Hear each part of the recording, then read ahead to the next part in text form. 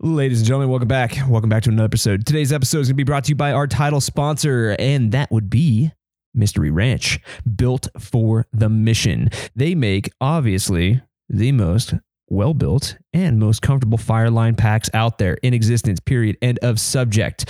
They are awesome. I've been rocking them for many of years. But not only do they make awesome fire gear, they make a ton of other load-bearing essentials. So if you guys... let's put you in a situation. You need to go peel a trophy elk off the side of a mountain in Arizona. They got a solution for you. You need to stuff your civvies in a backpack and throw it under the seat of the engine. They got a solution for you. Hell, you need to make a new crew boss kit and you need a briefcase for that. Well, they've got a solution for that. Not only do they have all these solutions for you, but they are also giving back to the community. They are starting the Backbone series, which is super sick. It's going to be awesome. And we are working together on that, and we're going to be releasing some more details here pretty soon. But basically, it's going to highlight the stories of seasonal, temporary, and permanent employees out there in the field doing the hard work out there on the ground. So that's pretty cool. Not only that, but they're also giving back to the community by starting the 1039 Scholarship Fund, which is super sick. So be on the lookout for that. And basically the way it works is a portion of the proceeds from a particular backpack that I mentioned and that particular briefcase that I mentioned is going to go into a scholarship fund, basically, for you guys in the field. So if you guys want to go back to school, further your career, further your education, further your life goals. Geez, I can't say further today. Anyways, if you guys want to further all that stuff, be on the lookout for the 1039 Scholarship Fund. And if you guys want to find out more, or you guys need some load-bearing essentials, don't ever hesitate to go to www.mysteryranch.com and check out everything they have to offer. The Anchor Point Podcast is also brought to you by our premier coffee sponsor. Who is that, you might ask? Well, it is none other than Hot Shot Brewery. It's kick-ass coffee for a kick-ass cause, where a portion of the proceeds will always go back to the Wildland Firefighter Foundation, and sometimes a little bit more, which is pretty cool. They're definitely dedicated to community, and they make kick-ass coffee and kick-ass shirts and kick-ass tools of the trade to get your morning started right. So if you guys need some good coffee, or you guys need some Wildland firefighter themed apparel, sweatshirts, swag, stickers. Hell, if you guys even need the tools of the trade to get your morning started off right, definitely go over to www.hotshotbrewing.com and check out their full line. I'm pretty stoked about these guys, and they also help us out over here at the Anchor Point Podcast by slinging our merch. So if you guys are in the market for the Fire Fiend t-shirt or the Band of Brothers t-shirt or stickers, hell, I believe even he has some onesies still available. We got a little one on the way. But yes, if you go over to www.hotshotbrewing.com, you can check out the full line of apparel, coffee, and tools of the trade, and some of our merch if you guys are interested in some Anchor Point swag. So check them out.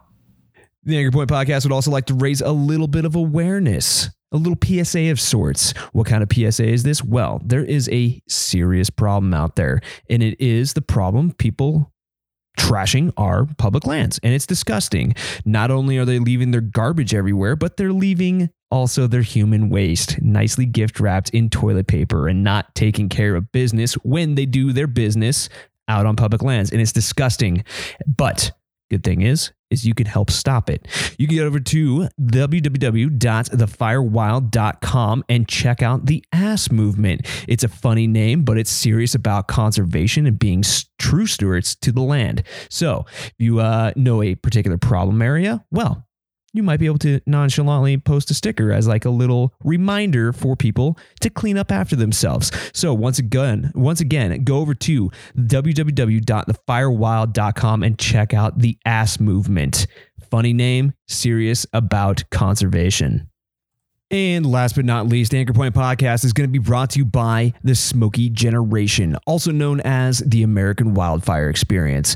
Bethany, you have a kick-ass organization over there, and you do wonderful things for telling the story of wildland firefighting here in North America, and I love it. It is awesome. But basically, if you go over to www.wildfireexperience.org and check it out, it is a huge catalog of wildland firefighting stories dating all the way back to the 1940s. It's a digital archive of sorts. There's over 100 of these things, and It is awesome. So if you guys want a little bit of a history lesson or a trip down memory lane, or want to hear some pressing topics that's affecting our community currently, go over to www.wildfireexperience.com and check it out. Bethany she has a wonderful organization going on over there, and she's actually teamed up with Mystery Ranch and Water Axe Pumps to help facilitate some grants for you folks in the field. I know that the 2020 winners have been announced, and they're out there doing their thing and documenting and telling the story.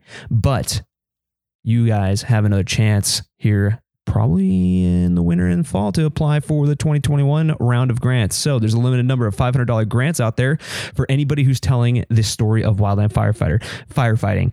If you happen to be a writer, a blogger, a photographer, a cinematographer, you guys got a chance. So once again, go over to www.wildfireexperience.org. Geez, I can't even get the thing right. So let's try that again. www.wildfireexperience.org and check it out. The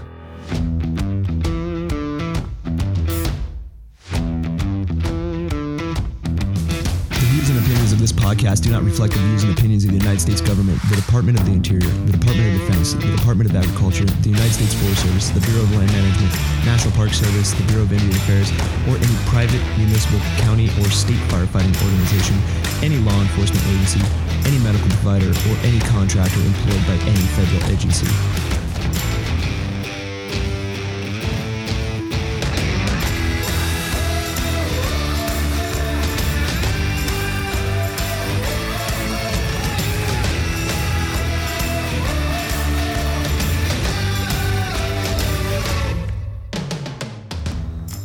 What's going on, ladies and gentlemen? Welcome back. Welcome back to another episode of the Anchor Point Podcast. Hope everybody's doing well, staying safe, staying savage, and doing their damn thing. I know we had a bunch of lightning come through Region 4 in the Great Basin, and yeah, it got pretty busy pretty damn quick.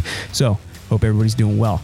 Anyways, today on the show, we've got a pretty darn interesting guest. I'm sure you've seen him running around on the internet and making fun of people. He is a professional memer / professional firefighter.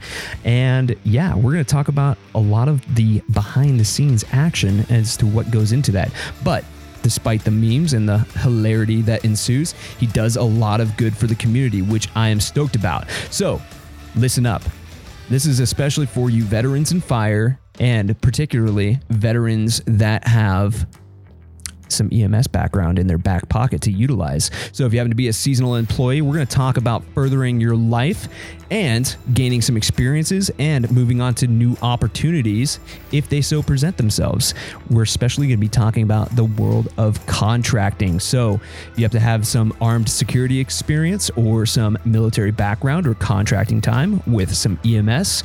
Well, now's your opportunity to listen. So without further ado, I'd like to introduce my good friend, Worst Responders.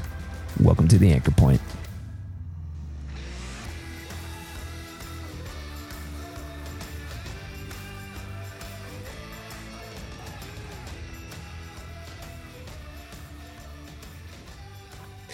All right, ladies and gentlemen, welcome back to the Anchor Point Podcast. Today on the show, I've got the GWOT, Trap Lord, Mame God, Worst Responders. I'm stoked for this. What's going on, dude?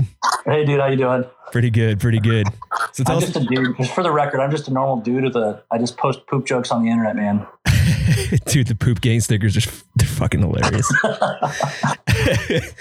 So tell us about yourself, man. Well, what you can, keeping anonymity. Yeah, super secret. I'm a dude, and I did a little wildland, did a little military, did a little white collar stuff, did a little armed work, and then kind of always missed the military or like the medical stuff. And so I got on an AMBO with a buddy, and we like memes to begin with. And so we looked at these other meme pages, and we just call each other and tell stories and stuff. And we ended up making a meme for another page, and I sent it to him, and it blew up. And I was like, hey, I think we can do that. And then, here we are. Nice. And so, and so we worked on the AMBO for about less than a year, and we were kind of doing all sorts of different side hustles and stuff, whether it was, business stuff or, contract work, just kind of odd jobs, all sorts of stuff. And we realized that the best way to do the stuff we wanted to do was to have of an ambulance or a fire schedule, a Kelly schedule or a 4896 or something like that. And so we figured the easiest way to do that was get on an AMBO. And then we quickly realized that life sucks. And, we should look at the fire department. And, so we managed to slime our way onto the fire department. And, the rest is history. So nice, man. So how long have you been in fire? So less than 2 years on a structure department. But I did 2 summers of wildland and kind of grew up always thinking I wanted to do that, when I grew up. Nice, man. And we actually have a mutual friend. Yes, we do. Mr. Pulaski's and Barbells. Barbells and Pulaski's. I always fuck that up. Small world. Yeah, dude. That's a crazy thing, though, is like fire is such a small community. I'm pretty sure the structure side of things is equally as small. Yeah, just as small. The fascinating thing is like, it's always impressive how many, I was never on anything like, extremely cool in anything that I actually did. I wasn't a special operations dude. I wasn't a smoke jumper or some, gnarly guy. But all of those worlds, everybody knows each other, dude. And, like the wildland side's impressive how tight knit it is because there's a lot of, they're all nomads and it's a cool lifestyle to have. And hopefully we can get into that a bit more, but hell yeah. That's just funny. Like that, these guys that only work together for 4, 5, 6 months a year and they switch crews and everybody's doing all this stuff. Like they still just have that tight knit, the same closeness that I feel like I had with my guys in the military. So yeah, it's cool to see.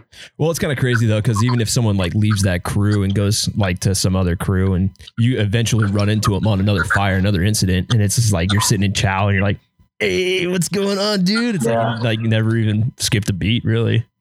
Yeah. It's a cool vibe. It's a cool feeling. It's a really cool culture.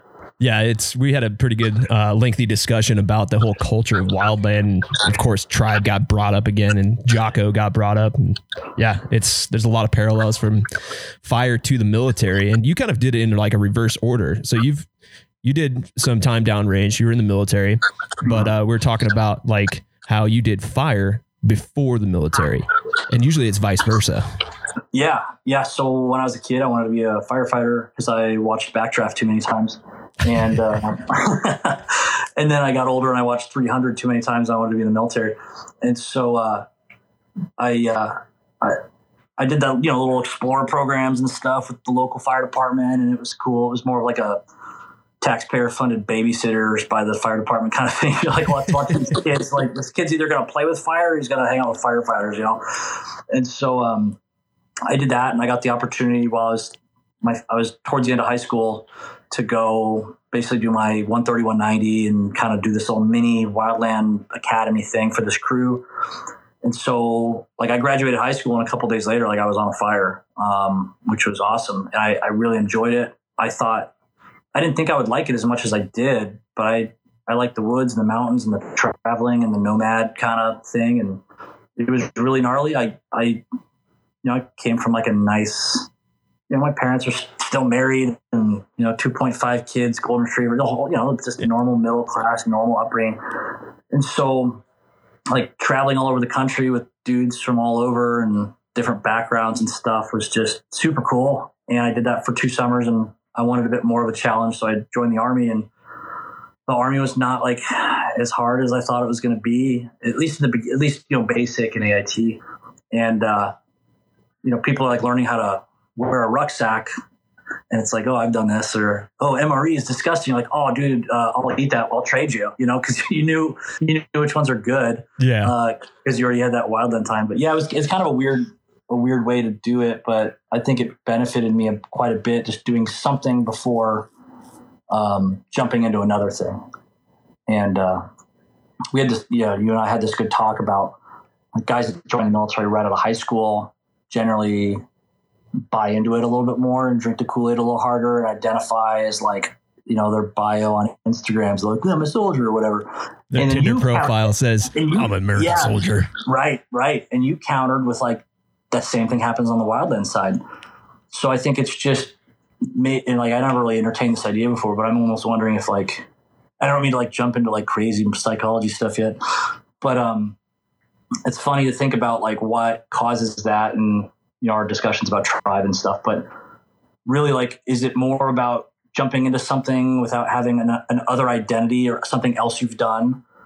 You know, I don't know. It's food for thought, man. I can't stop thinking about it now. Yeah, well, we're on the subject, man. Let's take a dive at it. Let's take a shot at it. Yeah. Yeah. So like, guys will join the military. You can spot them. They get out, they go to college, and it's military shirts and unit shirts and camo backpacks and stickers on the truck. And they got to let everybody know they were a military guy. And I was never really kind of like that. Like I'd wear a unit shirt to the gym or something to just, yeah, no real reason.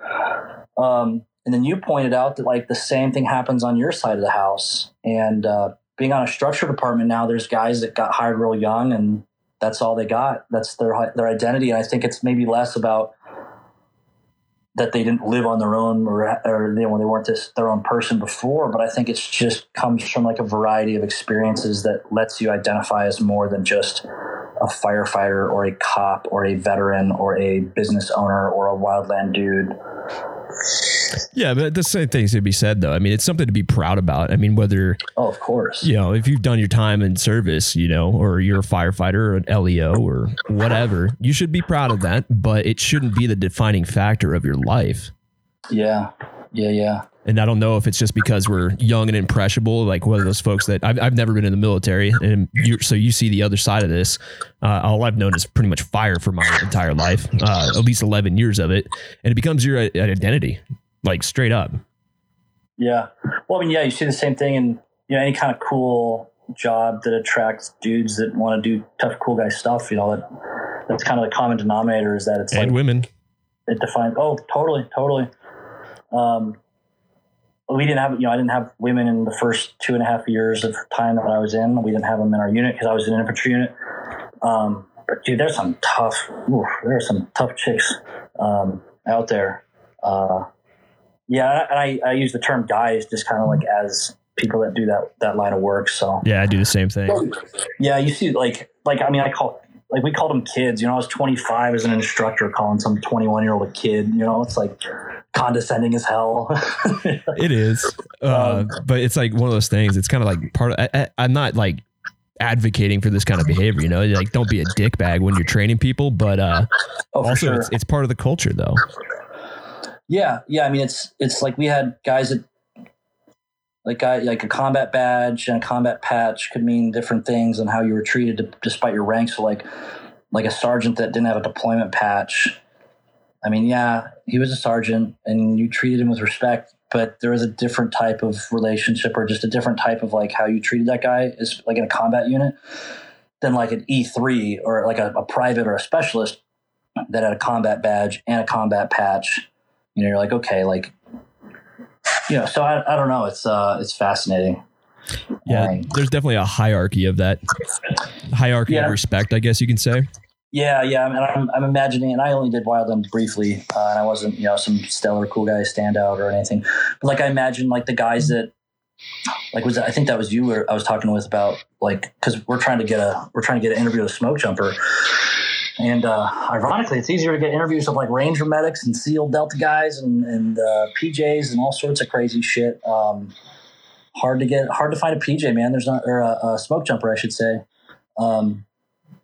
But there was the discussion of like, well, just because you made it doesn't mean you earned the shirt. Yep. Was that you that said that? Yeah, that was me. Yeah. So that's just knowledge that I've gained. I mean, I've never jumped out of a perfectly good airplane into a raging fucking forest fire, of course. But from what I understand, I mean, I know from the outside looking in, from what I understand is, you get your rookie training through, but you still need to earn your stripes, basically. Yeah. It's not about just, learning how to jump out of a plane. It's a lot more than that. Yeah. And that's like it's all the unwritten stuff. It's the culture. Traditions. Yeah. Yeah. And like you see it in the structure side, like there's, base layer advice is like, okay, always be cleaning and always doing this and that. Like, but you didn't really feel like you had that increased bond until you go on like a legit trauma or a legit fire or like a legit call. And that's when you, whether it's earning the shirt, earning the stripes or earning your patch or earning the badge or whatever, like, yeah, it's just fascinating. Like just because you can check the boxes on the job tasks doesn't mean that you have the respect of your peers or that you're perceived as competent even. So, no, I think. Yeah, I feel you on that one, dude. It's just like when I was doing task books for people, especially the firefighter one, which is like a very important task. Everybody discounts your firefighter one qual for Wildland. And they say it's just a stepping stone. I'm like, no, it's not. It's actually the foundation of the rest of your career. If you want to stick around for the next 20 years, make it worthwhile, man. You gotta earn your shirt. You gotta earn your patch. You gotta earn your whatever. So checking off boxes in the stupid task book doesn't dictate that you have the competency or the respect of your peers to earn that title. Right. Well, how many guys, and I don't know this is a genuine question, but like how many guys are qualified to be on like a national level incident management team? Only a handful. How many are actually on incident management teams at the national level? Even less than that. Even less than that, right. So what you're telling me is just having the qualifications doesn't necessarily mean that you have the respect of your peers and everybody, unquestionable competency and proficiency in what it is you do for work. Fascinating. Imagine that. Well, it's the same thing for the military too. For sure. Yeah. All day. Yeah, you got to earn that respect though.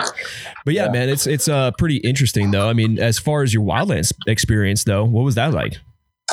Dude, I'm going to tell you that I loved it.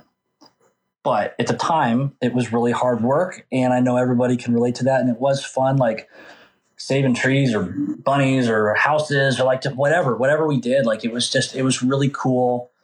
Nobody had it easy. There was no, like even the lookout. Like initially, I was like, man, being the lookout, that's so cushion. Like, no, it's not. Like the guy has to go climb up the even shittier hill and watch that. Like, oh, that sucks, right? But yeah, like nobody had it easy, and there was no like. You get 70 pounds of shit. I mean, I'm going to tell a podcast full of Wildland dudes what Wildland's like, but like you look back and like it sucked for everybody. Just a weird, like you've been up for 18 hours and you're just losing it. The stupid jokes in the back of the buggies and just the weird shit people do. And the shenanigans. Like, I'm going to try to catch that snake. And you're like 2 hours later, you're like dropping them off at urgent care. And you're like, okay, well, like just the weird stuff that 20 people do and they're deprived of sleep and food out in the middle of the woods. It's just, it was a great time and it was hard work and it sucked at times and it was really hard work at times. And, I think everybody should do it, man. I think people always joke to like, everybody should serve in the military. And you're like, no, I think everybody should there should be like, and it's mostly a joke. I'm not like down for like forced conscription, but like, everybody should like have to be a server in a restaurant for 2 years or like work Wildland for 2 years. Like just everyone should have to do something where you have to humble yourself and do the job despite external circumstances that make it suck, whether it's a customer being a jerk or a forest that's on fire. Like I just think there's something about it that taught me a lot. Like a lot of my life lessons, I feel like I learned first in Wildland. And I learned a lot in the military, but I think I had an easier time in the military because I came from Wildland. So it primed you. It kind of like set you up for success. Oh, for sure. Yeah, for sure. Like the chain of command, the sleeping in tents, the sleeping outside, the hiking, the carrying lots of shit on your back, the breaking in your boots, right? Like guys are like, I don't know how to like boots. You're like, oh, like it just there's so much little stuff like.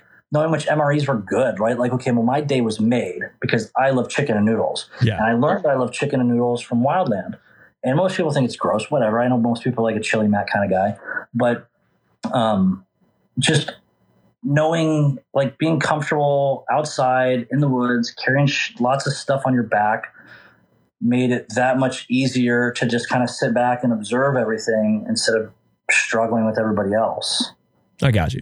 That's a culture of suffering, though. It's a suffering culture. I think it brings you together, man. Dude. Yeah, and so like even like deployment related, like we'd be climbing mountains with lots of weight, and you look back fondly of it because like it sucked for everybody, and there was nobody breezed through that. I didn't care if you're the commander; like you still carried tons of crap, and it sucked, and it was hard work, and you had tons of crap to worry about, So, well, it's not like someone's Sherpaing your shit up the hill, Right. And now you're in a combat zone or you're in a hostile environment like a wildland fire. I mean, right. This isn't like, hey, I'm a rich dude. I'm gonna go climb Everest. Here's give me a team of 8 Sherpas and just physically carry my body up the mountain. Right. And so that's like even on Structure Fire now. I mean, it's a different world. There's a lot more to it than I would have thought. But like going through a career academy, like nobody had it easy, dude. It all sucks. Like the turnout gear is like climbing mountains. It is like rucking really far. Like it is an equalizer. And at a certain point, like being physically fit helps, but there's at a certain point after that where you just need to be able to do it and deal with it, you know? So learn how to embrace the suck, so to speak. Yeah. Some of the, like a lot of those lessons came from Wildland, and it made the military that much easier. I gotcha. Well, that's another thing too, is like, it seems like there's a lot of intersections between the military and fire. And it seems like I hate making that fucking comparison because I never served, and I hate comparing fire to the military, or I can't say for the vice versa, the other way around. Mm-hmm. But as far as someone who has experienced both hands of that, what do you think the similarities are? You have like this diversity. That's the buzzword of the year. You get this like diversity of people from different backgrounds and different experiences, and they all join for different reasons. And they just got to basically solve these problems and figure it out and work together. And it's hard work. And there's a rank structure. And obviously Wildland's a little more chill. You know, there's a lot more counterculture kind of stuff in Wildland. Yeah, you're not getting shot at as well. Yeah, well, you're not getting shot at, but like, you know, beards and hair and everything. Like, it's just, you know, it's a little more chill in some regards. But it's hard work. It's outside. It's not glamorous. What the population as a whole thinks you do is not what you do, you know? And so there's this big misconception of like what it is you actually do. And there's just, it's its own culture. It has its own terms and words and slang and insults. And there's a hierarchy and an unspoken hierarchy of, you know, this crew rivalry with this crew, or like this shot crew's like, oh, everybody knows they're way better. Like, well, no, they're not. So there's so many similarities, more than just, oh, it's a paramilitary organization that values teamwork. They're like, okay, well, so is an office that's really structured, you know? Yeah. Like you have a manager and a regional manager and a director. Like, okay, so yeah, there's a lot more parallels than I think people realize, whether it's the work of like carrying a lot of crap on your back or working with people from all sorts of backgrounds. Yeah, like people that do well in the military and want a little more chill, like maybe I do want to grow a beard and have some long hair. Like you should really look into Wildland. Yeah, especially after you get out.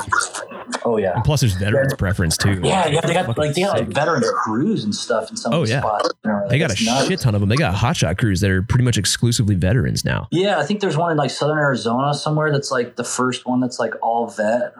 I think, I want to say, I mean, I'm sure I'm going to get corrected on this because, you know, I can't keep track of 200 shots. Yeah, I can't keep track of it.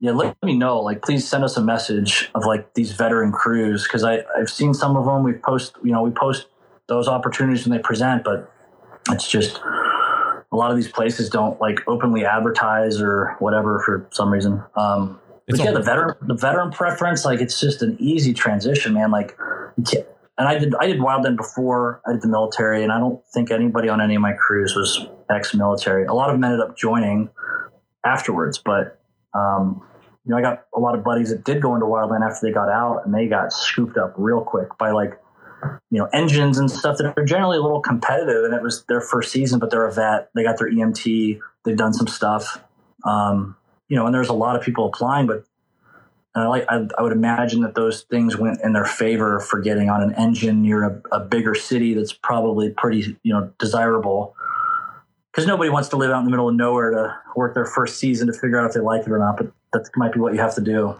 Well, shit, man. Sometimes that's kind of desired, though, just to get away from like the hustle and bustle of the city, man. Just to get out, like Lakeview, Oregon. I know they have a veteran crew out there, Lakeview Hotshots, and they're fucking cool, man. They're good dudes, and it's beautiful country out there. Yeah, that's appealing. I get it. Don't get me wrong. I live in a city, but I get it. This, traveling the world and doing hood rat shit with your friends, man. It's nothing like it. Yeah, I guess that's just the best way to put it, man. Is like just the weird humor that happens when everybody's sleep deprived, whether you're in the military or Wildland. Like you get these just funny, obscure memories and inside jokes that don't make sense to any people. And yeah. It's just a good time. They're cool cultures. Yeah, I think it's all just the culture too. I mean, it's like you don't get to experience that unless you've walked a mile in those shoes and understand it. It's even crew to crew. I mean, shit, people get their own inside jokes within crews, and to try and relate to somebody outside of that, it's difficult. Yeah, to try to explain it. Yeah, it's just like, you're halfway through and you're just like, it's like, you're not going to be interested in this. Yeah. But that's that identity thing, man. So I totally understand it. But I mean, as far as, I guess, protecting yourself from that becoming your own identity, whether it's veteran, the military, LEO, or fire, wildland fire. I mean, what would you suggest to prevent that? Do stuff, man. Do all sorts of stuff. Whether it's a hobby, whether it's a job, whether it's, I don't know, just have such a diverse resume that you can't identify as any one thing. I gotcha. I mean, I did white collar stuff. I started a couple businesses. I've done structure fire. I've done wildfire, carried, a gun for work, stateside, overseas, I did military, worked at McDonald's. Like, that's, and I don't know if it's like a people seeking validation thing when they do that hyper identify as their job thing, or I don't know what, there's probably a million contributing factors of like, like one of the big ones is probably like, what makes a boy a man? I gotcha. Like, we don't know, right? So like these guys go join the military or go do fire and thinking that's going to make them a man. And now they're a 22-year-old kid for all intents and purposes. And they don't feel like a man. They don't know what they're doing. And so I just think that vary your life experiences so much, whether it's with your hobbies, your education, your work, whatever, to where you can't just identify as one thing. Be Plato in situations. Just Semper Gumby the entire time. Yeah, just be able to slime. Like, I always use the term like slime. Like I've slimed my way into jobs I'm grossly unqualified for. Yeah. Well, that's the thing too, though. I mean, that's that whole education thing. I mean, you learn a lot of shit on the job, whether it's wildland or through life experience or through the military. I mean, but that may, if you use it right, it'll prep you for cool shit down the road. Right. If you can articulate, like we do these Q&As and like we talk about like articulating. And like one of the things that always comes up every single Q&A is like, how do I get on a career fire department? I've been a volunteer, or I'm an EMT and I got this fire class. Like, I got my associates in fire science and I've been a volunteer for 2 years. Like, am I like, okay. They hire accountants. They hire dudes that leave white collar world. And like there were guys in my academy that never looked inside the cabinet of a fire truck before and didn't know like close couplet. Like, they didn't know this stuff. They didn't put turnouts on ever. Yeah. And somehow they got hired. Like, you can't tell me that out of the 10,000 applicants that they didn't have anybody else that never volunteered, never had a 1 and 2 from a college. Like, but they were able to articulate the attributes that made them successful, whether it was being an accountant or being a manager at McDonald's or being a wildland guy or being a military dude or being whatever, right? They didn't just say, why should we hire you? Oh, well, because I did wildland and I know about structure and I'm really good at spraying water and I'm a really good person. I want to help people. They probably said something like, I've been successful in everything I do and I enjoy hard work and I know the job isn't glamorous and being a roofer wasn't glamorous, but at the end of the day, I was able to help finish someone's house. And that's the last thing, like they're able to sell an unglamorous thing by using the attributes that made them successful, of discipline and humility and focus and execution and hard work and teamwork and all that, right? But people don't want to go be a roofer, right? They want to find the easiest way to get into the coolest thing that they can do. But there's no fucking shortcuts in life, though. I mean, sometimes you got to have the work. You got to put in some miles before you get that.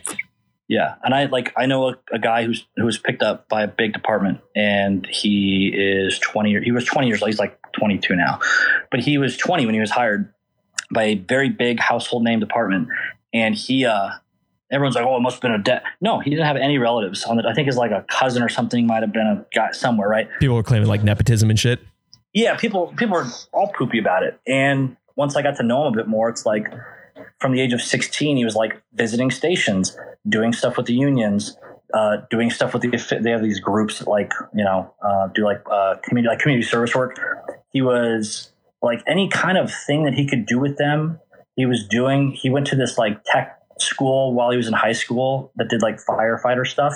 He did their Explorer Pro, like everything that he could do, he did. And he didn't just walk in there and say, well, I've been an Explorer for 2 years and I do a lot of community service with you guys. Mm-hmm. He walked in and said, let me tell you how dedicated I am. And he never once talked about how old he was or how young he was. He went in there and talked about his focus and his ability to execute, and used examples of adversity and used examples of hard work, and he got picked up. And there were guys that are studs that took 7 years of testing to get picked up. Yeah. So it's not about your ability to do the job. It's about your ability to be a good person that they want to work with, they want to live with, they want to hire. And if, whether that's the fire department or the military or the private sector, like, this is kind of a universal thing. It's not about the job tasks. It's about, can you sell yourself? Can you articulate why they should hire you and why you're a good candidate? That and trainability too. Cause I mean, you're going to learn the job. No one knows how to fight fire the first day on the job. That's just Right. doesn't happen. Right. But being easily trainable, to be trained how the department or the military or whoever, I mean, this concept applies to just about fucking anything that you apply yourself to. I mean, they're going to train you the position. They just want dedication and trainability as well. Can we live with this? Can we live with this dude? Can we count on this dude? Is this dude going to say, oh, I quit? You know? So yeah, there's no easy routes. There's no easy route to the good stuff. Oh no, hell no, there isn't. But there is things that makes it a little bit easier, like education. I mean, There is. And education doesn't need to come from school. No, it doesn't. I think a lot of people forget that. Like, you will never learn how to run a business going to school. You can learn how to work at a large business by getting an MBA, but you very well may end up working for a dude who has a high school diploma. Well, look at how many successful people that were like high school or college dropouts. Right. Some of those examples are a little weird. People are like, oh, who was it? Oh, like Bill Gates or something. Yeah, like Zuckerberg. Like, Zuckerberg dropped out. Like, yeah, Harvard, right? Like, Yeah. You're barely making it through community college, bro. Like, let's not, let's be realistic here. But yeah, like, sometimes just the best way to learn is to just do it. Just execute. Just find what it is you want to do and give it a shot. And obviously, school is beneficial, and obviously, like, you learn a lot in school, and like coming in with a degree is a valuable thing. But whatever it is you want to do, like, find out. Just pursue it. I don't know.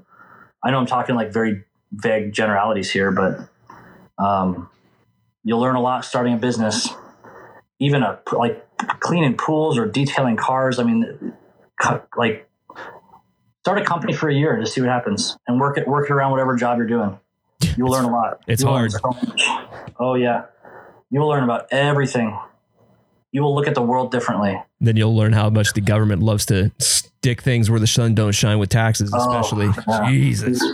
Please don't get me started on that. Yeah. Dude. But like, you'll like how you solve problems when you've started a business, and you don't need to successfully start a business. Just try to start a business. Whether you fail or succeed, you will learn so much. Oh yeah. Well, that's Like, whatever. Oh, sorry. Go ahead. I was going to say, like, whatever, like, come with, like, I want to sell widgets. Okay, well, like, learn about how they're made, how to make them cheaper, who's making them, how would you sell them, how would you market them? Like, just finding the answers to those things will change how you process information, how you look at things, to such a degree.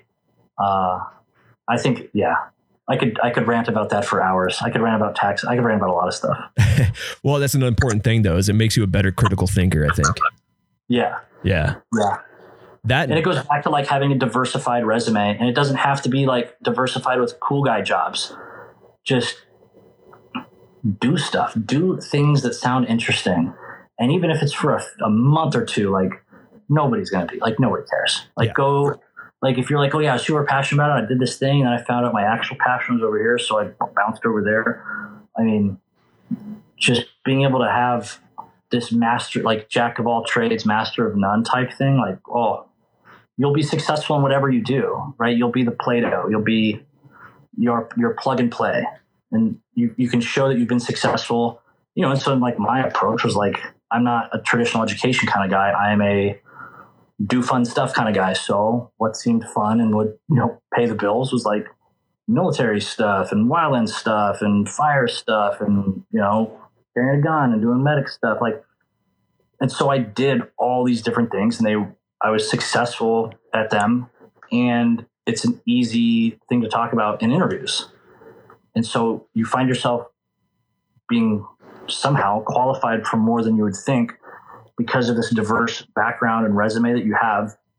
You find yourself being able to get jobs you're completely unqualified for that are now a resume bullet, right? So I just think people should entertain the idea of leaving the comfort zone and just seeing what happens. Oh, absolutely. That and the importance of failure. I think failure dude, you need to fail at shit in order to be better at other things. Yeah, I genuinely think you got to eat shit to like really get it. Whether that's an arrest, I'm not saying go get arrested, but like there's one of our platoon leaders. I talk to him regularly. He's a lawyer now. And when I was working on white collar stuff, he was in the same city I was in. So we'd catch up, and he told me that he thought that going to war and coming back would make him feel like a man. And he came back and he was not. He said he was a mess. And he said the moment that he felt like he was finally a man was when he was sitting in handcuffs in jail for a DUI. Mm-hmm. Because he's like, I'm now a man. My parents aren't coming. There is nobody to come bail me out. Like, I'm a big boy now. I have to deal with the repercussions of it. And like, so he didn't feel like a man until he truly failed. Because this guy sailed through West Point and sailed through military and sailed through Ranger School and sailed through law school, sailed through all this stuff. He never failed until he fucked up and got arrested, you know? Yeah. So no one's coming to be like your fucking savior. Yeah. Yeah. So you might not feel like a man at 20, but you fail. It's on you, dude. And whether that's, you know, whatever it is, right? Yeah. Moving to a new city and not being able to find, I don't care what it is, but like being able to talk about a failure is impressive. And there's like, for example, there's like venture capital, like investment firms that will not invest in your idea, no matter how successful you've been, if you haven't failed spectacularly. And that's that turd sandwich. Yeah. So they're like there's this, I can't remember the name, but they're like founding ideology, like their investment ideology, whatever you call it. They're like, you could have done 3 startups and sold all of them to Google and they went public and you're worth $1 billion. If you haven't failed, we're not investing in you. They'd rather invest in someone who's failed twice and never been successful. Yeah. So yeah, like being willing to step out of that comfort zone and fuck up and fail, and then to be able to talk about it is huge. Talk about it with some like dignity and grace, especially. Yeah. Yeah. Not like, oh, well, it was this guy's fault. It's like, well, you know, this happened. I learned this, right? Yeah. It's not anybody else's fault but your own, especially if you're like, you know, in that position as like a CEO or you're running your own company, just day-to-day life. Yeah, I mean, there can absolutely be factors out of your control that contribute to a failure, you know, like fucking coronavirus. I'm going to open a gym, you know, and I finally save up all my money and I open a gym in February and now it's closed. Right. So like, yeah, now imagine being able to talk about something like that where the failure is absolutely out of your control. How do you accept that and talk about that?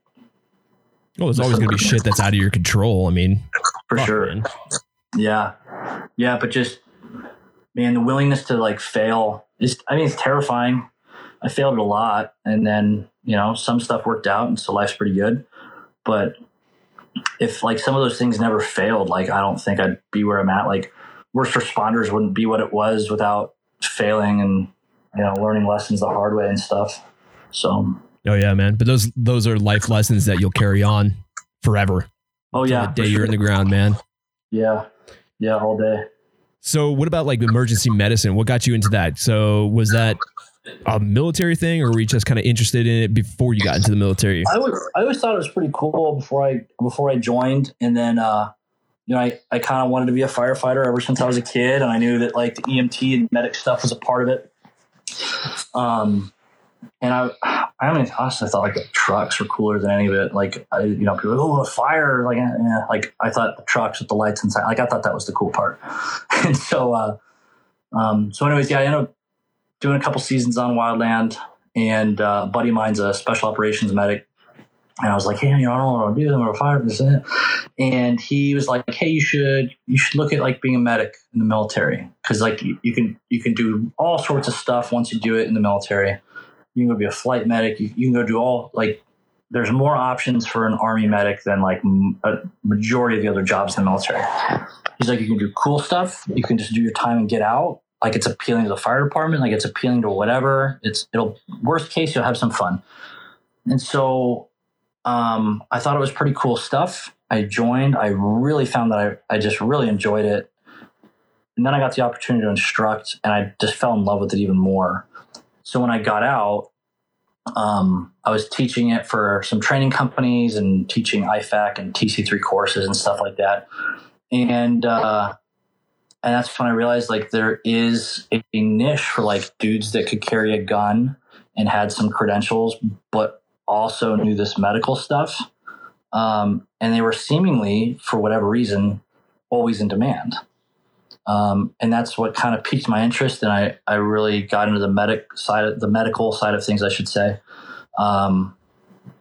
It's such a valuable skill set, whether like, if you want to do anything cool, and I'm doing finger quotes right now, you want to do anything cool in the civilian world, and like you come to them knowing how to handle like trauma single-handedly, like, isn't that a pretty valuable skill set to have if some dude's applying to a shot crew? Oh yeah. You guys have so many applicants now, just thanks to like some more awareness of hotshot crews and, you know, a movie and an unfortunate tragedy. And now people know it's like, oh, this is an actual thing.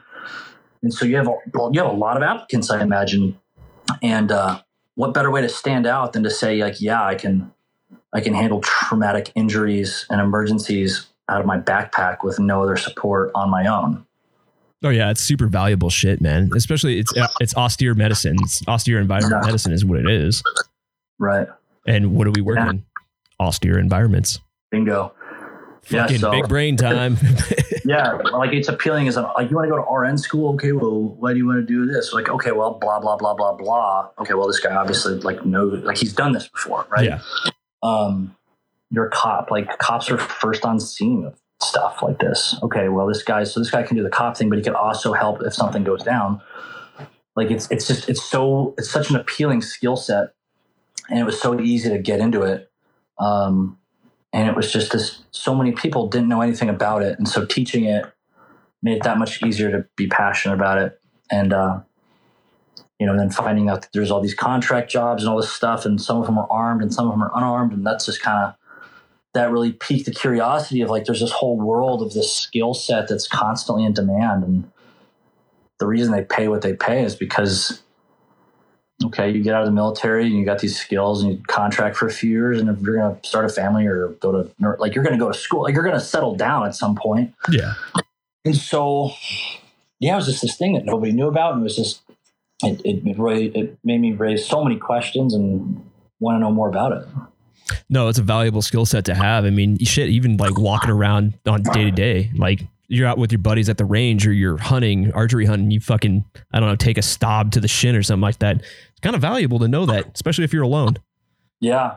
Yeah. Just, it's a good skill set to have, man.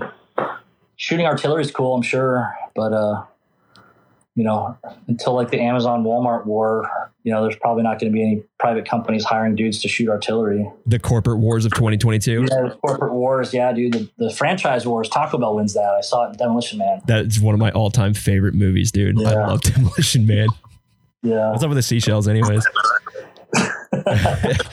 But yeah, man, I mean, it's kind of cool though, because you have had all these unique life experiences and you applied that, and you didn't stick around in the military. You didn't stick around in wildland. You got into some white collar stuff. You got your own businesses, plural, and now you do the structure side of things. And I think that diversity in life experience is kind of what sets people up for success.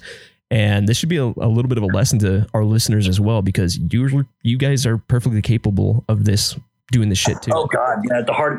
Yeah. The hardest thing I've done is has been fire stuff, dude. So if you can do that, you can literally do whatever you want. You could be a doctor if you wanted to. There's not a lot of doctors that I think are capable of, I mean, maybe they are, I don't know. There's not a lot of dudes that are lazy or incapable of whatever it is they want to do that can somehow put 70 pounds on their back and go climb mountains in the summer and then start working after they're done climbing the mountain. Like that's insane. That's psycho, you know? And so like, accept this. Like, I don't care what kind of capacity you work on. Like if you fight wildfires in the summers, you could do a lot more than I think you realize you can do. And so, take the risk, man. Like why, like especially for starting like a business, dude, if you had 6 months of like, you get right off a season, you got 6 months of like runway and capital to like start a business. Mm-hmm. What a killer deal. Especially with something like winter focused. Oh yeah, dude. Like a snowplow or something like that. Shit, that'd be cool. Yeah, snowplow, tree trimming, whatever. Like a landscaping company, pool cleaning. Like I don't care what, dude. Like there's so many businesses that are inexpensive to start. And structure guys do a really good job of this, of like starting businesses and like exploiting their job, like firefighter movers or whatever, right? Or like like starting a moving company is not doesn't take a lot of cash to do. No, right? all you need is a truck and a strong back. Right. And so, yeah, like why, like how, I'm sure somebody's done it. I'm sure I'll get a message from the company. I hope I do. If this exists, please message me. Like wild, like hot shot landscaping or something where, you know, like we do that, you know, oh, can I drop that tree? Of course. Like I drop trees that are on fire in the summer. Like this is no big deal. Like from a marketing side, like the structure guys do a really good job of like, whether it's CPR classes or personal training or landscaping or handyman services or moving stuff, like, and they have to fit that around their full-time schedule. Whereas Wildland guys, like easy. You get a couple guys, you got 6 months of runway, start a moving company. You spend the cooler months moving, you spend the hotter months doing your fire stuff. You subcontract out your summer move, like whatever. And they're all capable of it because they are capable of climbing mountains in the summer and fighting fire with shovels, you know, so you can, I promise you, dude, you can do it. Well, shit, dude, even if you don't want to start your own business, I mean, there's plenty of opportunities out there, especially if you have like an emergency medicine background or some military experience. Oh, yeah. I mean, shit, you run a job board with all this contract work. And if you're willing to be a nomad, which we already pretty much for the most part guys already kind of check that box. Yeah. I mean, talk about your contract board. Yeah. So the other admin and I did all contract work and stuff. And we had, there's this weird world and it was very word of mouth and it still is very word of mouth. You know, and the hardest part was knowing that this exists and then knowing where to look. And there's thousands of these companies that post these jobs and they don't post them on Indeed or Monster. Like they post them on their weird little obscure site because all they need is 30 or 40 or 100 people, you know? So I'm like, oh, cool. They got a job. I send it to you. You send it to your boy. And it's just, you know, it's the boys, right? It's the guys. Yeah. And so like, there was no centralized space that did what we kind of envisioned. And so we spent we started January of 2019 and the page, and we talked about like, stop working overtime and use that spare time to like get certs and credentials and diversify your resume and diversify your experiences and use that and exploit your experiences of what you have in your background and slime into these contracts if that's something that interests you because they pay so well. And yeah, they're not as stable as working for an ambulance company, I'm sure, but you could work a couple contracts, you know, you work a 2 month here and a 3 month there, you got $50,000 sitting in the bank account. You don't need to rush out and get a job. You can, well, maybe I'll do a little school or maybe I'll go do whatever. And if another contract pops, I'll go. And so it was this really cool, appealing thing. And, you know, working on the AMBOs, we realized how like these people are so hardworking. Nobody's there because they are lazy there's lazy people in every job. Yeah.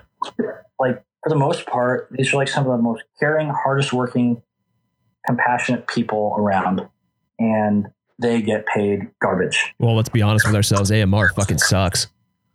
Yeah. Well, that's just AMR, Falk, like any of these companies, like they just pay bad. Like it's just, you're not going to get taken care of.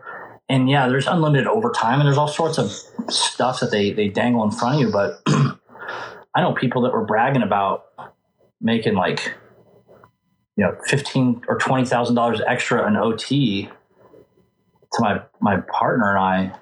And he didn't have the heart to tell him, like, he made that in like a month on a contract. Yeah. And he took 2 months off after that, or 3 months. He took some crazy period of time off after that. And he just, he taught some this and instructed a little here. Like he enjoyed life.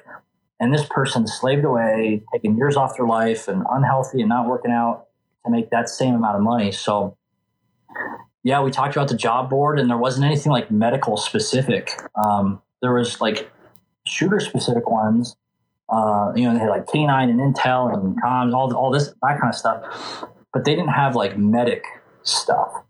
And despite being niche in the contract world, like at least in the armed contract world, like there was this whole other side of like disaster relief and oil rigs and offshore work, like all these like everyone needs EMTs and medics. Oh yeah. Any austere environment needs it, and they pay. Because the number of dudes that have, girls that have like 3-4 years experience and this cert and a passport and some willingness to travel, and okay, cool. You're probably going to have them for like 3 years before they're going to settle down or stop doing the nomad thing. And so there is a high turnover and there's a high churn rate. And because of that, they pay. They pay well. So we started this job board and, just trying to show people like these are the opportunities that exist. And then the COVID stuff happened and the contracts just went crazier than I ever thought they would go. Yeah, it's just, and for good reason, right? Like, hey, how much do I got to pay you to go work in an ICU full of COVID patients in New Jersey or New York City during the peak of it? Yeah.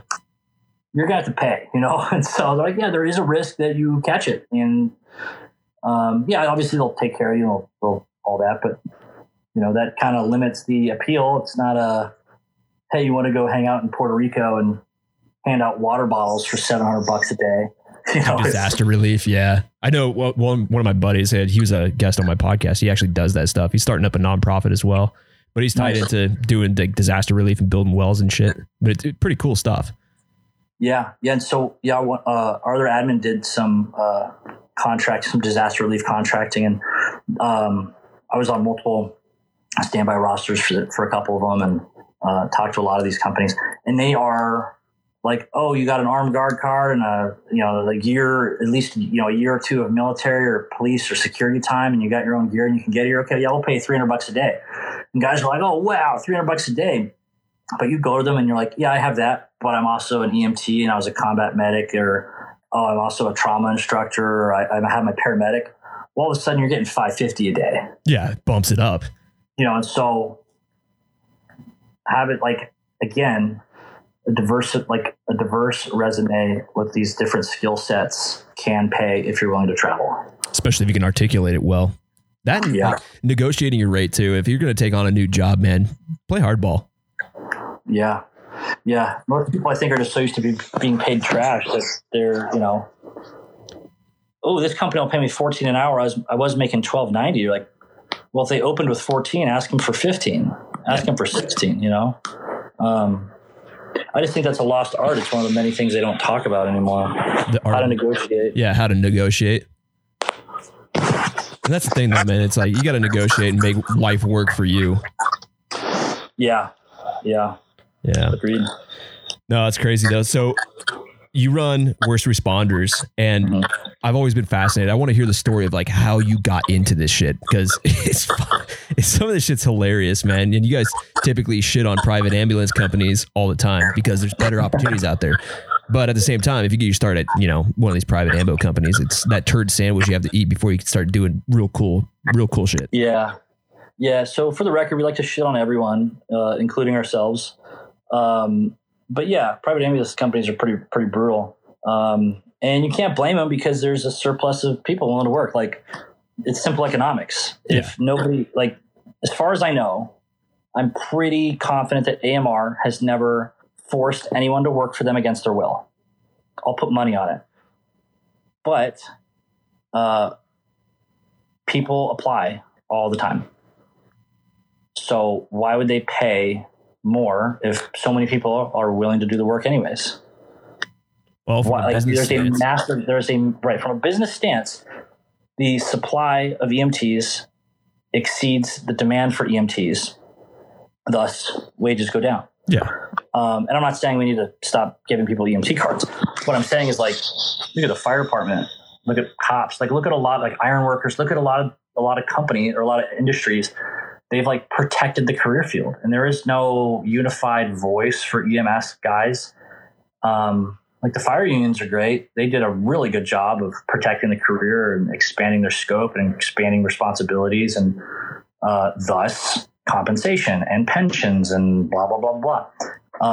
But yeah, back to your initial question. So AMR does the same thing any other company, private company would do, that, you know, their money comes from, like, look at call centers, dude. I mean, call centers have people making them thousands of dollars an hour, and they're paying them crap because the supply of people exceeds the demand. So I don't know how you justify it. Like, I don't know how you change that in a call center, but on the EMS side, maybe we look at more education, more CEs, instead of saying we need to get more money first. I think you need to prove that you're capable of, like, you're responsible for that. I don't know what the solution is. I don't know. But why we started, or how we started. So my partner and I were working AMBOs. We weren't working on the AMBOs for long, and we would just call each other and tell each other the silly stories. And we followed Level Zero and a bunch of the other pages. And we made some joke about seeing a dude at Chipotle get an EMS discount when he works an interfacility ride, and like how angry, like, oh, you know, it was like the clenched Arthur fist, you know? And so we like, ha ha ha ha. And we sent it to him, and he posted it and it like blew up. And I was like, hey, wait a second. Like, that was a hardcore meme tax right there. Yeah. I was like, wait a second. Like, I can do that. And so we just started making stupid memes, and came up with the name. I don't even think, if we were just bouncing names off the wall, and he was just like, how about worst responders? I'm like, dude, let's do it. And so that was it. And then we just started posting stupid memes, and people found them and shared them and followed us. And then we started posting about, you know, contract stuff and military stuff, and stopped working OT. And, you know, so we kind of got this like following, like this kind of vibe of like, you know, self-improvement and goals and reaching your objective, like trying to just do better, cooler stuff. And, you know, we'd have people message us for advice, which was terrifying, because I would never ask myself for that advice at that point in my life. And, you know, it's like, yeah. And so the page just kind of transformed, and we're like, hey, let's make a sticker thing. And people kept buying them, and we couldn't get them. They're like, okay, well, we'll make another batch and we'll get around to it. And then we, you know, sell out a couple hundred of them like that. It was the whole thing was such a trip. The whole experience has been a trip. And so once, like, next thing we knew, we had this huge platform, people listening to what we're saying, and inside jokes and Poop Gang and Moist Gang and all this stuff. And then we're like, let's get these people good jobs. Like, let's figure out this job thing. And so we started this whole job board, and I think I was like, how much did a McDonald's meal cost? I was like, okay, it was $7.59. I was like, okay, well, let's do it. And so we, next thing we knew, like, people are messaging us, hey, dude, I got this job, or hey, man, I talked to this guy from here. And it's just like every month we got all these people messaging us, like, these crazy opportunities they've found because of us. And the whole thing started because we made some guy a meme, and we're like, we could do that. Huh. And then next thing you know, it's like, I'm on here talking to you, and we're talking to, like, just having partnerships and friendships and relationships with these other huge, I don't consider ourselves bad. We're just dudes that post jokes, you know, and, but just talking to people from all over, asking for advice, or, hey, what do you think? Or I was thinking about joining, and my recruiter told me this, and you're like, no, he's lying to you. Like, your recruiter's full of shit. Yeah. Just being able to, like, give objective advice, because I don't have, like, there's no agenda here. Like, I'm not a recruiter in the Army trying to meet my quotas, you know, like, it's just nice being able to say, like, I've learned a lot of these lessons the hard way. here you go. So yeah, it's just cool though how you turned like a meme page into something greater, you know, a bigger mission like involved with that. I think it's pretty cool, man. Like furthering careers, adding to life experience, the fucking job board, just bettering yourself. It's pretty cool, man. Yeah, I really appreciate it, man. Yeah, it's the whole experience has been a trip. My lady initially, I mean, she's like, I could tell her I'm going to go be a meth dealer, and she'd probably encourage me to be the best meth dealer around. You know, like she's like so ride or die about it all. And I remember initially I was like, hey, I made a meme page. I was like, it's probably like, oh wow, okay, cool. Like, how old are you? You know? And but she was like, okay, cool. And just it's been funny, like telling some people that, hey, like I started this meme page, you know, and we had like 1,000 followers, and then just that it like turned into this real thing, and that it is like people are getting jobs and people wear our stuff. Like that's what's like, I can't wrap my head around it. It's like people, like we post these things that we make on a shirt and then people wear it. Like it's just, that's the craziest thing to me. And I'm like, I will always be so appreciative of anybody that is willing to buy a sticker pack or, you know, like our stuff or follow it. Like just, there's 70,000 weirdos that follow us and think I'm funny. Like it's just weird. You know? It's like, okay, maybe I'm not that weird. There's more of us. So yeah, it's just a trip, dude. The community's been so cool. Like all the other EMS meme pages, like Anchor Point, Hot Shot Brewery, like all these other groups. You get like everybody's been super cool. Yeah, it's been a trip. It's like you talked about earlier. It's a tight knit community. Even on the meme side, dude, everybody's cool. Everybody's cool to each other. Everybody's talking to each other. Oh yeah, like thirst responders. Your work wife, funny, dude. She's fucking rad. Yeah, she's cool. Anytime we post like a Q&A, she's like, "Where's my alimony?" She's funny. Yeah, she blew up quick. It was really cool to see like a female perspective of like nursing and whatnot. And her content's killer, dude. Yeah, she's gonna be big. They'll be big. I'm confident of that. Yeah, she seems like she started to get back into like helping the community as well, like with advice, the same shit that you're doing and we're all doing in a way. And that's like, I think the whole mission here is like to better people's lives and give advice and, hey, don't do this because this will happen, or, you know, just making people's shit better. Yeah, dude. I mean, I think that's why we all are attracted to these types of jobs in the first place, is we have like this naive vision of like making things better. But like, let's be honest, like I'll run, like, okay, let's say I run calls for the next 20 years and retire. Like, did I truly make the city better? Right? Like you're a cop for 20 years. You solved crime before you retire. Did you fix wildfires? Did you prevent, like, did you single-handedly, like for 20 years you working in a wildland world, like, are you going to stop wildfires from happening with anything you're going to do? So like when it's all said and done, like you did your job. It was awesome. It was hard work, but like, could you have done more? And like you've done a lot, dude. Like anybody that does any kind of this outreach stuff, like I like to think that that's kind of their approach, is like they wanted to do more and they wanted to help more of their peers. And like, that's where the appeal comes from. Mm-hmm. I hate seeing, there's nothing more heartbreaking than seeing like when I was on the AMBOs, just guys working OT, guys just, you know, the jokes about like going to the hospital EMS room and like stealing all the snacks. Like, that's a real thing I saw, because dudes were like fucking broke.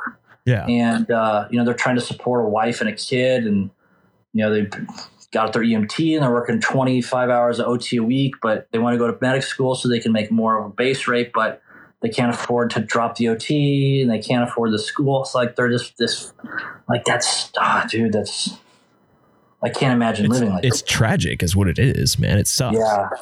Yeah. And so like, if we like, and so you're telling me like, I got this page where I post stupid poop jokes, and all I got to do to like possibly change that guy's life is to like find this job and slap it up. Like, okay, I can do that, you know? Well, it seems so simplistic when you put it like that, but I mean, yeah, I mean, you're seriously improving the quality of life of people. Yeah. I mean, it's a trip. Like, it's always surreal when like people message us and they're like, hey, I was making $13 an hour and I got a contract because of your advice, or like, hey, I followed your articles, which like I didn't write those articles, but like we had other dudes much better than I write some of these articles about like how to get hired. And, we've gotten a lot of emails with like guys who are like, hey, I've been testing for years. And the first interview I had after I read your articles, I got hired. Or, hey, I changed my resume and now I'm getting calls back. Or I used your template and blah, blah, blah. Or, because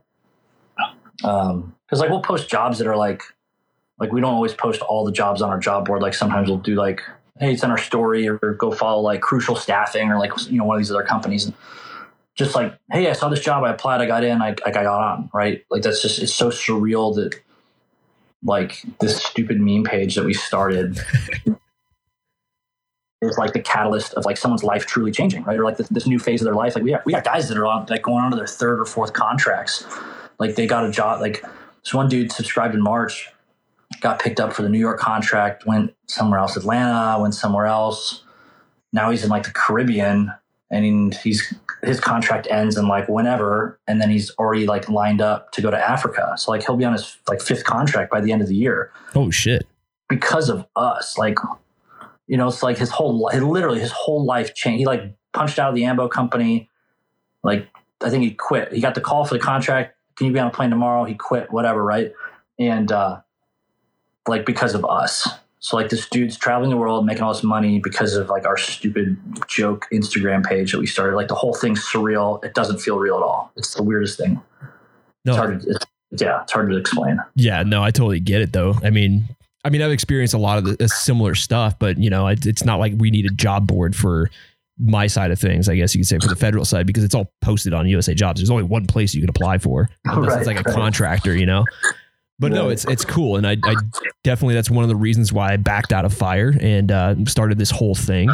And I figured out that I could probably do more outside of Fire for people that are in it from an outside perspective. Yeah. Yeah, dude. I think that makes a lot of sense. Like you have this, so like you also have this platform to talk about this industry of people that are, this whole world of people that aren't really like, unfortunately, like not a lot of people knew like what Wildland Guys did. I think a lot of people thought it was like a brush truck and they'd go spray water, or like maybe like the city firefighters would just drive out into the woods, or like I don't know what the average person thought.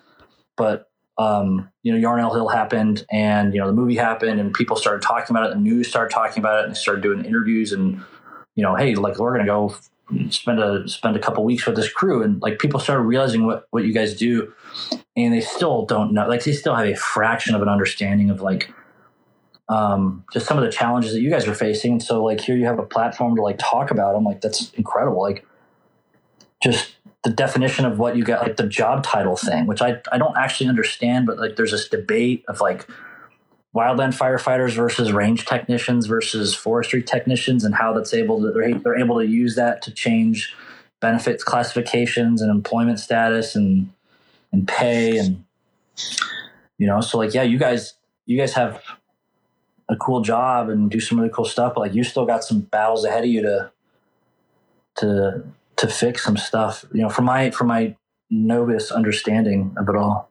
Yeah. Well, that's the whole thing too. It's like, we're not recognized as professionals, and that's one of my missions as well. One of my, I guess my side quest, if you want to call it that, but, yeah, changing that dynamic, but it's going to be hard. It's not going to be without its own set of problems if that were to actually happen. But of course, at least we can get something. Yeah. Yeah. People will like shoot us messages of like, and even like before I started the page, we were like, oh, I want to be a firefighter. Like, oh, why? They're like, oh, I want to fight firefighter. I don't really care about EMS. I want to fight fire. Like, oh, go be a wildland guy. Yeah, and you're not going to fight fire on a fucking. It's hard. Yeah, being a wildland guy is way hard, and it's not as glamorous, and it's not as cool, and it's not as It's just, yeah, dude. I respect the shit out of wildland guys. I did it for 2 summers. I didn't do anything notoriously insane or movie worthy or write home about it worthy. But yeah, it's. I always thought the wildland was like some of the coolest stuff I've ever done. Out of everything I've done, I thought the wildland was like really up there. Yeah, it's definitely a unique experience. That is fun, man. I miss that shit every day, dude.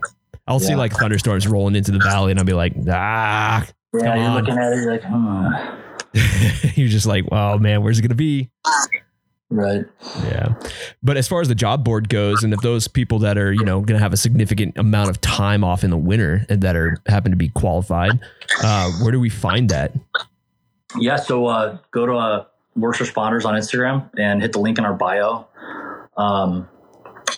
Admittedly, a lot of these jobs, like a bare bones requirements, are EMT.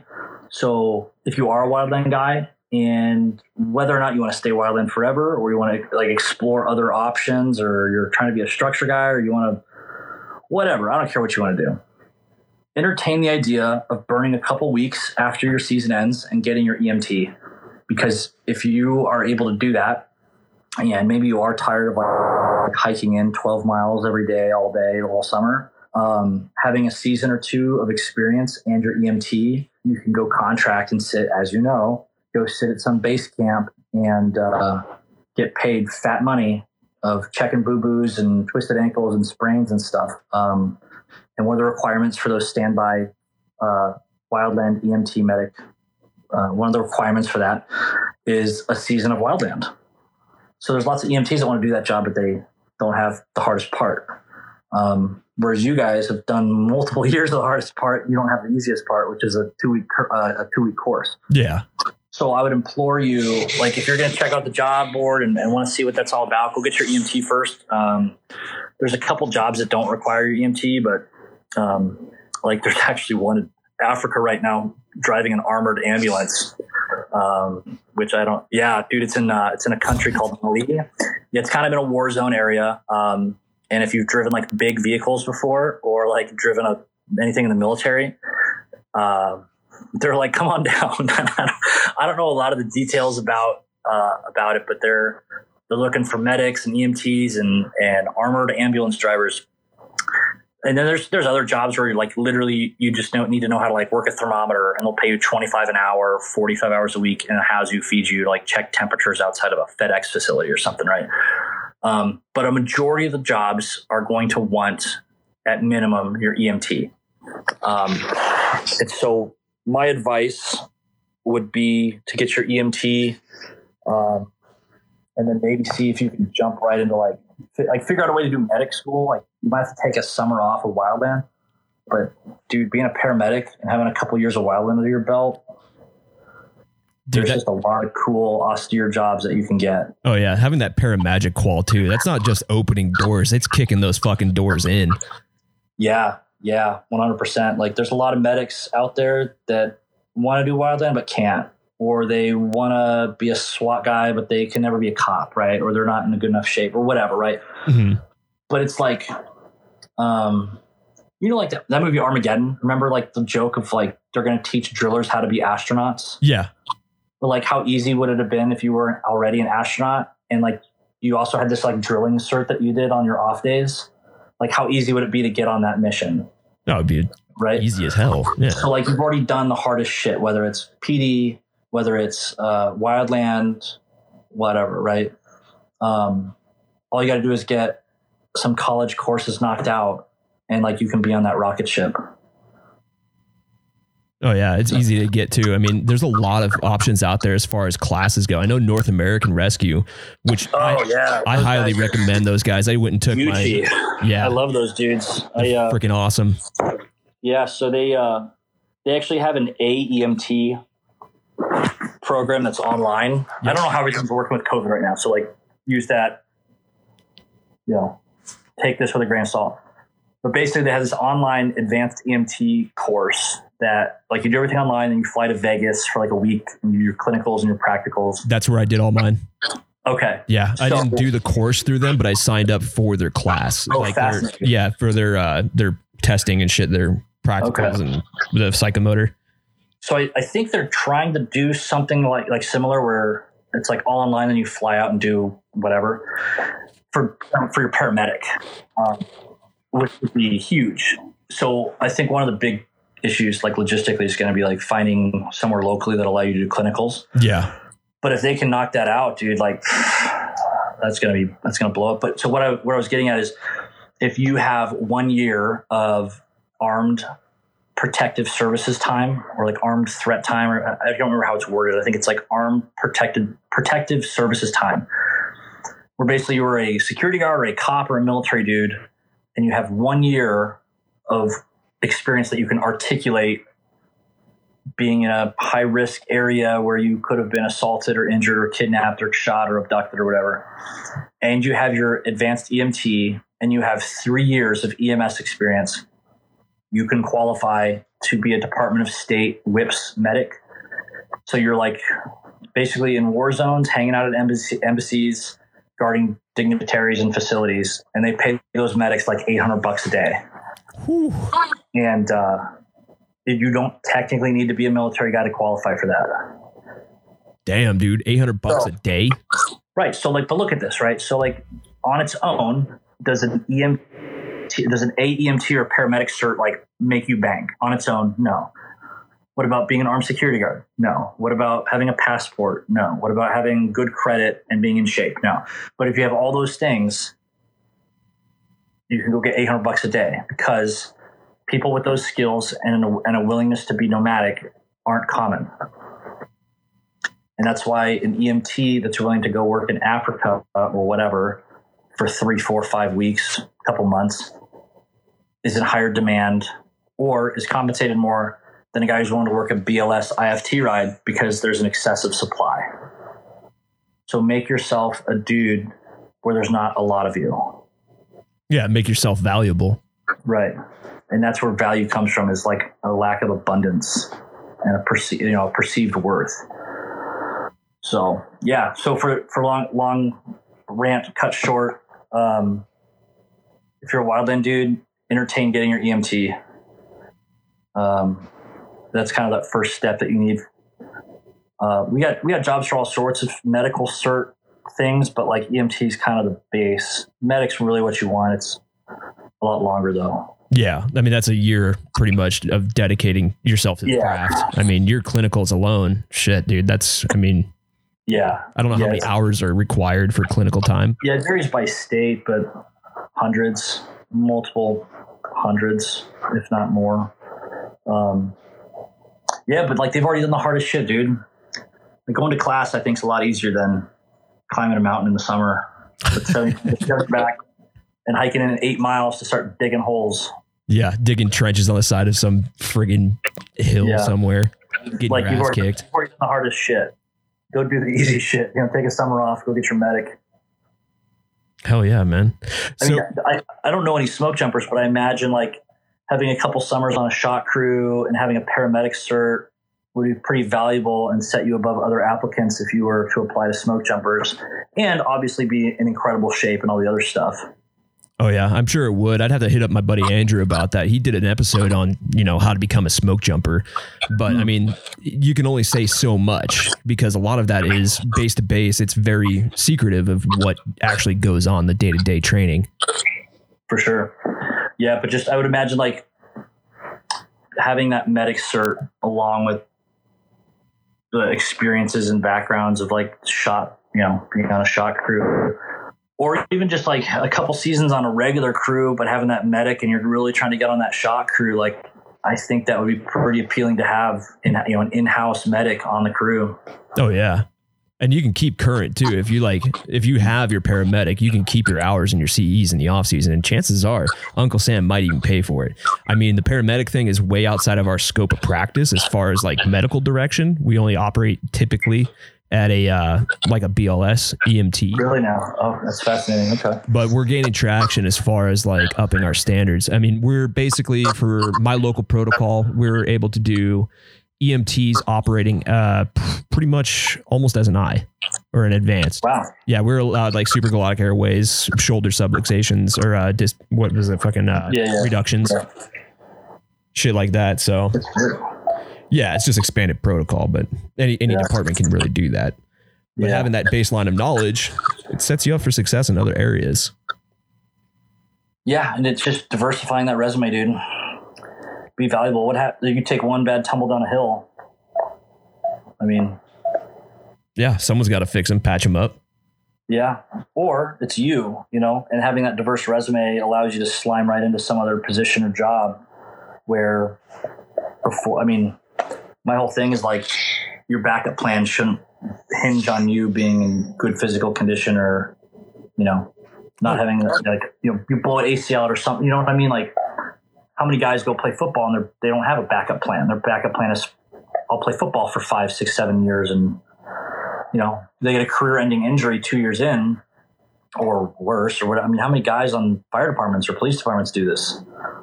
You know, and their backup plan was to go be a firefighter in some other small town or a chief when they retire. Or, you know, now they ain't moving that well. So having a diverse resume will allow you to easily adjust to life's unpredictability. Oh yeah, dude. And that's an important thing to have in your back pocket too, especially in a career like this, you know, I mean, your body's not going to last forever. So you better damn well have a backup plan just in case, because you never know, man. I like to have options as well. So, I mean, the retirement's all right and everything like that, but I mean, do I maybe want to do something else someday? Yeah. And I like to have options. Right. You know what I always thought I like would totally kill it is like a wildland dude or, you know, especially like a hot shot or something that got like a CPA or became an accountant or something. Actually, like, there's a couple. There's one locally here. Is there really? That's gnarly, yeah. Like easy sell. How many guys do you know are a little lackadaisical with the paperwork and organization on their personal lives, you know? Like that's me to a T. Like I'm a mess. Like, I mean, I do what I need to do, but like, I'm just not a super organized dude. Oh, it's boring. It's all the minutia. It's super boring.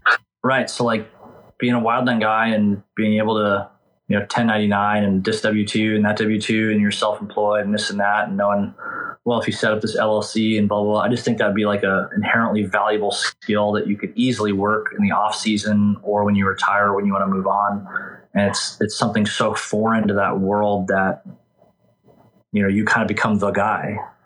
Oh yeah. I mean, how many people ask you about podcast stuff? Tons of people. I was surprisingly a lot of people. Right. Well, how many other guys know about AV and tech and audio and editing software? Like, you know. Well, that's the thing. I didn't at first. I had to learn all that shit. But that willingness to learn, you know, I mean, yeah, you put the effort in, it typically will reward you. That's whatever. Yeah, it'll pay out at some point. Yeah. Speaking of podcasts, man, so you've got one coming up too, huh? Yeah, we're dabbling in the idea of it. I think it's going to happen. We're just trying to figure out how to best cover ourselves. So identity wise. Yeah. And so, we're maybe a month or so out from that, and the whole thing's just going to be getting people like you, just getting interesting people on and talking to them. You know, PJ's like the goal, smoke jumpers. I keep crossing those wires. Like I'd love to get a smoke jumper on there and just chat with them about nothing in particular, and just, you know, so like we got Ranger medics and whips medics and structure fire guys and guys on heavy rescues and FDNY guy. I mean, PJs, search and rescue medics, SWAT medics. I mean, you got any cool thing an EMT can do. You know, we got them lined up down to do the show. But that smoke jumper, dude, I got like really, really spooky military medics and special forces dudes and multiple options. Can't find a smoke jumper. They're secretive, man. How many are there? How many active smoke jumpers are there at any given time? It's like less than 100, right? I couldn't tell you, man. Maybe 200. Maybe. That's honestly more than I thought. Yeah. I'm trying to do a base count in my head, but you know, it's hard because they're not always just smoke jumping. They're doing everything, you know, they're jack of all trades. They can go out into the division if they wanted to. Yeah. They'll drive to fires that don't need to be jumped into. Oh yeah. And they'll just be regular dudes. They're definitely the silent professional type. That's for sure. For sure. Yeah. I can appreciate that. Yeah, it's just funny. That's like one of the hardest people to chat with. Oh yeah. It's like playing hide the hot shot, but they do it like all year round. What's that? Hide the hot shot, hiding from your division. Yeah. Yeah. That's, they're definitely the world champions of hide and seek. The smoke jumpers, at least. Good for them. Yeah, man. You know, they have their own world. They can be like, oh no, we got this parachute thing that has to, the inspections and post thing. It's like we'd go to these hospitals, like we'd go to like a big base when I was deployed, and I was with all these infantry guys. I was the only medic, and so like we had to just, we're fixing trucks and we're just cleaning. I mean, we're just doing like stuff that sucks, right? And inventories, and I'd be like, oh, I got to go to the hospital. Like, what? You got to go to the hospital? Like, oh, just the meds and the just check inventory in the bag and supply, and I just start talking about shit that they don't know about. And they're like, okay, whatever. Right. So I imagine like some smoke jumpers, like, oh, we got to shoot inspection, the FAA, the plane, I go, what? Okay, whatever. Go do your thing. Like, I imagine that's what it's like when they want to get out of something. I wouldn't blame them from using that if they do that. Yeah. Not saying that they do, but just saying if I was, I might, but professionalism. Yeah. Professionalism first. Well, shit, man. I mean, we've got a good episode going here. We're rolling probably around an hour and a half almost. Oh, geez. Yeah, dude, it's good. Hey, shut up. No, it's just cool to see the behind the scenes of like World's Responders, these big time meme pages, It's dude, cool. I don't feel like we're big time at all. We got some people that follow us for our stupid jokes, and we sell stickers occasionally. Like, that's how I still view it, like it just doesn't. I appreciate the kind words though, obviously, man. Like I feel like you've been around a while, haven't you? A little bit over a year. I think, it was May. May was the company birthday. Yeah, you wasted no time getting well done. I'm all in it, dude. A fucking pedal is to the floor. Yeah, that's the thing is like we see so many pages start and they make such good stuff, and you're just like, I hope this guy's still around in 5 months. There's so many like dead vacant meme pages. Oh yeah. And I'm just like, and so I try, like, we'll try to message them and be like, hey dude, your stuff's like super funny. Like, let us know if you want any advice on like growing the page or whatever. And it's so hard to do as a single person operation. Do you run the whole thing on your own? Oh yeah. It's a second full-time job, dude. So Anchor Point is a one-man operation. Yes. Dude, you're insane. It's my wife hates it. We got like a couple guys that help out with, just stuff. And it's still a full-time, it's like more than a full-time job. Oh yeah, man. It takes a lot of work, man. Doing that plus the editing and the posting and the content. Yeah, dude. Well, it's what it takes, man. I definitely want this thing to be successful. Yeah, that's it. On the surface, it's just like, oh, you have an Instagram thing. That's cool. Yeah, I also have an Instagram page. Like they don't realize like what actually goes into it, and like how. Okay, so we got like an hour. So like how much are you gonna have to tinker and edit after this? Actually, I've gotten pretty quick at it, and it'd probably take me, aside from like the ad reads that I have to do and the intro outro stuff. Editing would probably take me, 15 minutes for the bulk of the episode, but then I got to do ad reads and all that other shit. So probably about 3 hours total. Jesus, dude. All right. Yeah. We need to have like National Meme Page Day, or like support your local meme page or something. Press F for your meme pages. Yeah. It's not glamorous work, I tell you. No. That, and it's kind of crazy though. I always get the safety Steves out there that are, judging a picture or video or whatever just by the photo, because you get a very nuanced, like a very micro aspect of what's going on in that photo. You can't really tell what's going on, but every time, man, I'll get somebody on there saying like, oh yeah, that's not safe. I'm like, well, we don't know the whole story. That stuff kind of annoys me. Yeah. That's like, I just like to keep it about like the culture and the jokes and the stupid stuff. So like, there's a reason that we don't talk about, people are like, well, what do you feel about this or that, or RSI, or this drug versus that drug? And it's like, it's not what we do, just to avoid those kind of things. Like, we don't post pictures of like dudes working structure fires or accident scenes, and people can criticize how they park. Like, it's just not a debate, this type of thing that we want to even entertain. Yeah. Well, I don't political posts and talk about that instead, Shit, you're opening up a can of worms there. Yeah. Yeah, man. Yeah, that's the thing. Everybody's got their own opinions, though, and everybody wants to be the hero and tell it how they would do it, or they just want to be right. And that's one thing I kind of want to get away from. Yeah. Yeah. That's just like, think about how many lessons could be learned. And like you have like fire departments that post like videos of them like working incidents and stuff.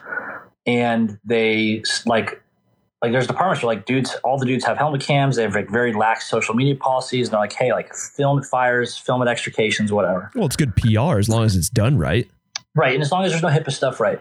But then ultimately it turns into just people ripping on them for tactics or safety or strategy or whatever. And they end up like disabling the comments. And so you can't have any discussion, which doesn't really value anything. And then, or they just are like, screw this. And like guys are tired of getting ripped on for whatever, right? Or made fun of. And it's so like, it's just funny that like the structure side of things and maybe the wildland side is the same. Like the online community is so toxic and it's so full of experts that have nothing better to do than rip into like how you spray water on a fire. Oh yeah. Like at the end of the day, that's what you're doing, right? You know. Well, you have the luxury of anonymity behind a keyboard. And it's like you wouldn't talk to somebody like that face to face at a bar. You get your ass whooped. Yeah, totally. Yeah, man. It's like it's just like we try to stay away from that kind of. There's not a whole lot we try to stay away from, but like just the medical science kind of protocol kind of things. Like we don't really dive into that just because it's so varied, and then. And then just stuff where like people can rip on people for SOPs and whatnot. It's just, I feel like it just dilutes any message you try to get across. Oh, absolutely. That, that's the thing too, is like, you're not an expert. I'm not an expert, but by any means, yeah. I'm just a facilitator and you're a facilitator in the same way, in that regard, right? You bring in the experts, they tell their side of the story. I just ask questions. Yeah. I'm legitimately not an expert in anything. I've worked too many jobs for too short of periods of time to be an expert in any of them. So, oh, yeah. Well, same here, man. I don't claim to be an expert and I never will. Yeah. Well, shit, man. Rolling up to the end of the show here. So where can we find you? Get a hold of you? Beyondthemeatwagon.com is our website. We try to encourage people to live their life beyond the meat wagon and not succumb to the endless OT. Enjoy life, vary your background, get in good shape, make networks, exploit those networks. And I guarantee you, like, you will be able to get off the meat wagon and into a better opportunity for you, those things. And then our Instagrams, Worst Responders.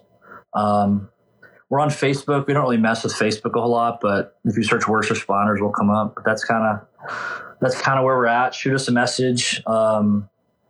We love talking to wildland guys. The other thing we like doing is like we love getting limited swag type things to cool guys doing cool stuff.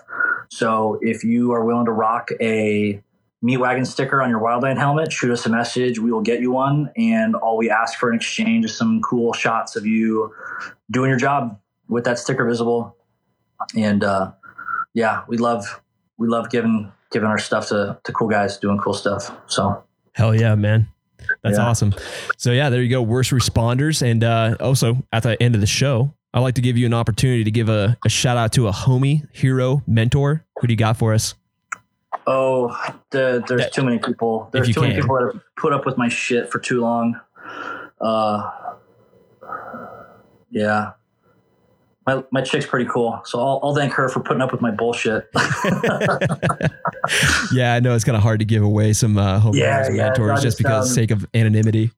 Yeah, there are people out there that do know who I am and do know who we are, and they'll probably listen to this. And if you know who I am, you've probably been a vital part in shaping who I am and how I turned out. And so, if you know who I am, you're probably one of my mentors and idols. So I appreciate your help and your wisdom and your advice. Hell yeah, man. Well, cool, dude. Well, it was a cool conversation, man. We got a little off into the weeds, and I really like that kind of stuff. No, it's cool. It's good discussion. I love that shit. Yeah, I appreciate you having me on. We'll have to return the favor when we get ours and up and running and make this happen. Oh yeah, man. I'll definitely get you on that show again as well. Yeah, cool, dude. Well, thanks for what you do. Right on, man. Thank you. All right, I'll talk to you later. Later, bro.